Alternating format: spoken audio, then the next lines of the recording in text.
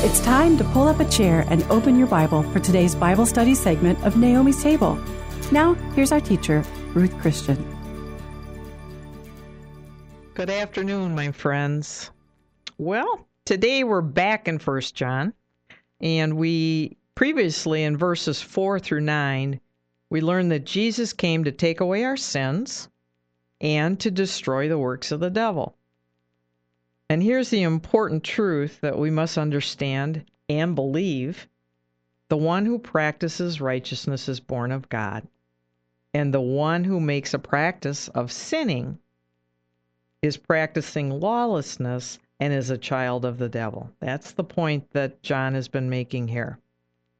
These believers were being deceived by false teachers that claimed sin didn't matter. When we are born again, we receive a new nature, and we cannot keep on sinning. Now, here we have the central verse for the chapter that I've talked about previously. Verse 10, it says, "In this the children of God and the children of the devil are manifest," or are revealed. "Whoever does not practice righteousness is not of God, nor is he who does not love his brother." So now John's transitioning to this aspect of determining whether you're a child of God or of the devil. You're also going to love your brother. So there are two essentials now for a child of God, and they are righteous conduct and love of the brethren.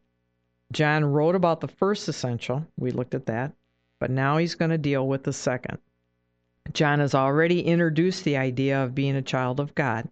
That was verse 1 of this chapter, and that we should be called children of God. And in 1 John 3:9, that we are born of God. Okay, that was important to get us thinking about that and what it really means. He's already written of some being of the devil. That's verse 8. But here in verse 10, he makes it plain. Some are children of God and some are children of the devil. John doesn't spend time trying to prove or explain the existence of the devil. He knows the reality of the devil is biblical fact. Some today lack John's wisdom and either deny the devil's existence or they are obsessed with the devil. It seems it goes to one extreme or the other. Some might think John is far too harsh in saying some are children of the devil, supposing perhaps that John didn't love people as Jesus did. But, Jesus called people children of the devil also, and we see that in John 8, in the Gospel of John, verses 41 through 45. And this is the ESV version of those verses. And let's read it. "You are doing the works that your father did."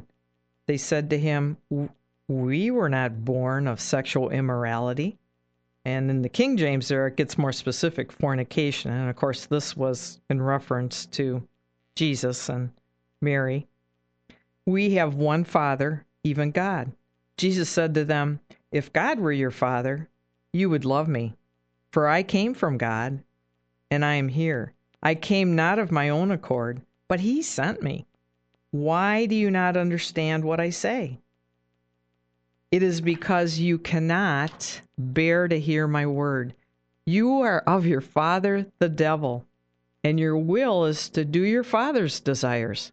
He was a murderer from the beginning and does not stand in the truth, because there's no truth in him. When he lies, he speaks out of his own character, for he is a liar and the father of lies." And then verse 45, "But because I tell the truth, you do not believe me." In this passage, Jesus' point was important, establishing the principle that our spiritual parentage determines our nature and our destiny. If we're born again and we have God as our Father, it will show in our nature and destiny. But if our father is Satan, or even Adam, which means we're not born again yet, it will also show in our nature and destiny. just as it showed in these Jews who did not believe in him. So John gave a simple, though not easy way to identify the children of God and the children of the devil. Whoever does not practice righteousness is not of God, nor is he who does not love his brother. Both of these are essential for God's children. Righteousness without love makes one a religious Pharisee, and love without righteousness makes one a partner in evil. How do righteousness and love balance? They don't. We are never to love at the expense of righteousness, and we're never to be righteous at the expense of love. We aren't looking for a balance between these two because they're not opposites. Real love is the greatest righteousness, and real righteousness is the greatest love. Love and righteousness are each most perfectly displayed in the nature of Jesus. He was both righteous and completely loving. Now John moves on to write of the need to love one another. Verse 11 and 12, he says, "For this is the message that you've heard from the beginning, that we should love one another. Not as Cain, who was of the wicked one, and murdered his brother. And why did he murder him? Because his works were evil, and his brother's righteous." John had already emphasized the command to love as being the word which you heard from the beginning. He said that in chapter 2, verse 7. In remembering this message to love one another, he's really remembering the command of Jesus in the Gospel of John, chapter 13, verse 34. Jesus said, "A new commandment I give to you, that you love one another, as I have loved you, that you also love one another."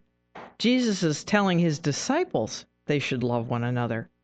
In verse 35, he says, "As a matter of fact, this is how people will know that you're my disciples, if you have love for one another." The basic Christian message has not changed. It's important to God that we treat others with love. How we love one another, especially our brothers and sisters in Christ, is really important. Then John gives an example of how not to love, a negative example of love. John says, "Don't love as Cain loved, who was not right with God." Why? Why do I say that? Well, because it says his works were evil. And he didn't walk in righteousness, and he hated his brother. Cain is a good example of the failure to love, which is proof of being a child of the devil that John talked about previously. We can presume that Cain had a godly upbringing that should have equipped him to love, but he chose not to. Or at the very least, he had the same upbringing as Abel. Cain's disobedience came from a lack of faith. Hebrews 11:4 says this, "By faith Abel offered to God a more excellent sacrifice than Cain, through which he obtained witness that he was righteous, God testifying of his gifts, and through it he, being dead, still speaks." See, the progression of sin, if not dealt with immediately, what we see in all this, in this example of Cain, is disobedience, then hatred, then murder. Genesis 4, verses 5 through 9 has the story. And Cain's disobedience and hatred was based in pride and made him miserable. That's Genesis 4:5. Cain refused the warning God gave him and gave into the sin of hatred. That's verses 6 and 7. Cain's sin of hatred led to action against the one he hated. That's verse 8.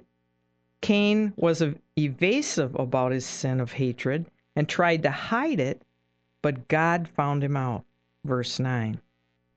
Cain is an example of walking in righteousness and not loving his brother. Here's the simple note we want to end on today. When there are two believers who are right with God, there will be love. Not like these brothers, where there was one who loved and one who didn't. One who was right with God and one who wasn't. Again, something to think on, and more on this next time. Until then, stay close to Jesus and keep looking up.